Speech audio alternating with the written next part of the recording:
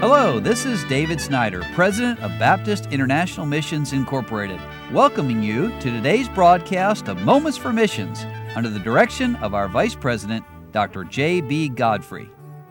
Well, welcome back to Moments for Missions, and it's been a privilege this week to be sitting here with Dr. Don Sisk, and he's the gentleman who started Moments for Missions radio broadcast 40 years ago, and it has grown and spread now all over the world. And he's been telling us a little bit about his life, and he and his wife grew up in Western Kentucky, and yesterday was telling us about how they met in high school, and then God started working in your lives and teaching you some things about himself, didn't he? He did, and the Black Oak Baptist Church was very evangelistic, people getting saved all the time, and just every few months somebody would go forward and say, God's called me to preach, And from the time I got saved, I thought it'd be a good idea to be a preacher.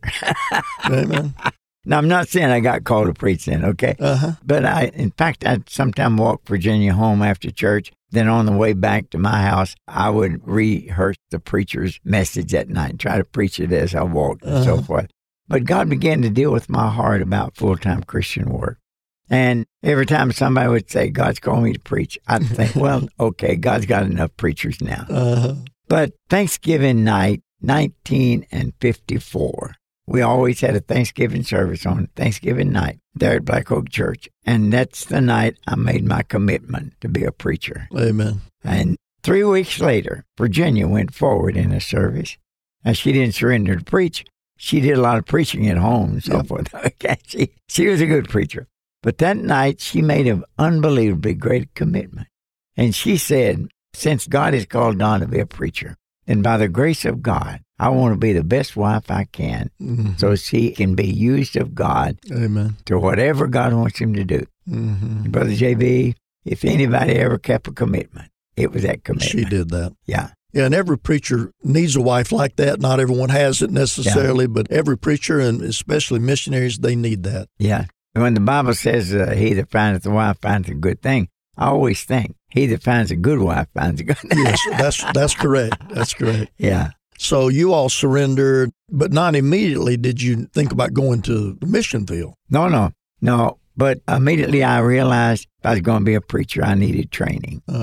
Now, actually, the church I was a member of, they didn't think much about going to Bible college and so forth.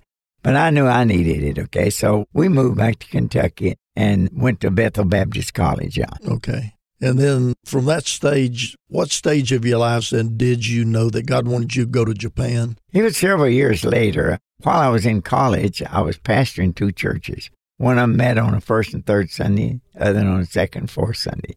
Back in those days, they had part-time churches, okay?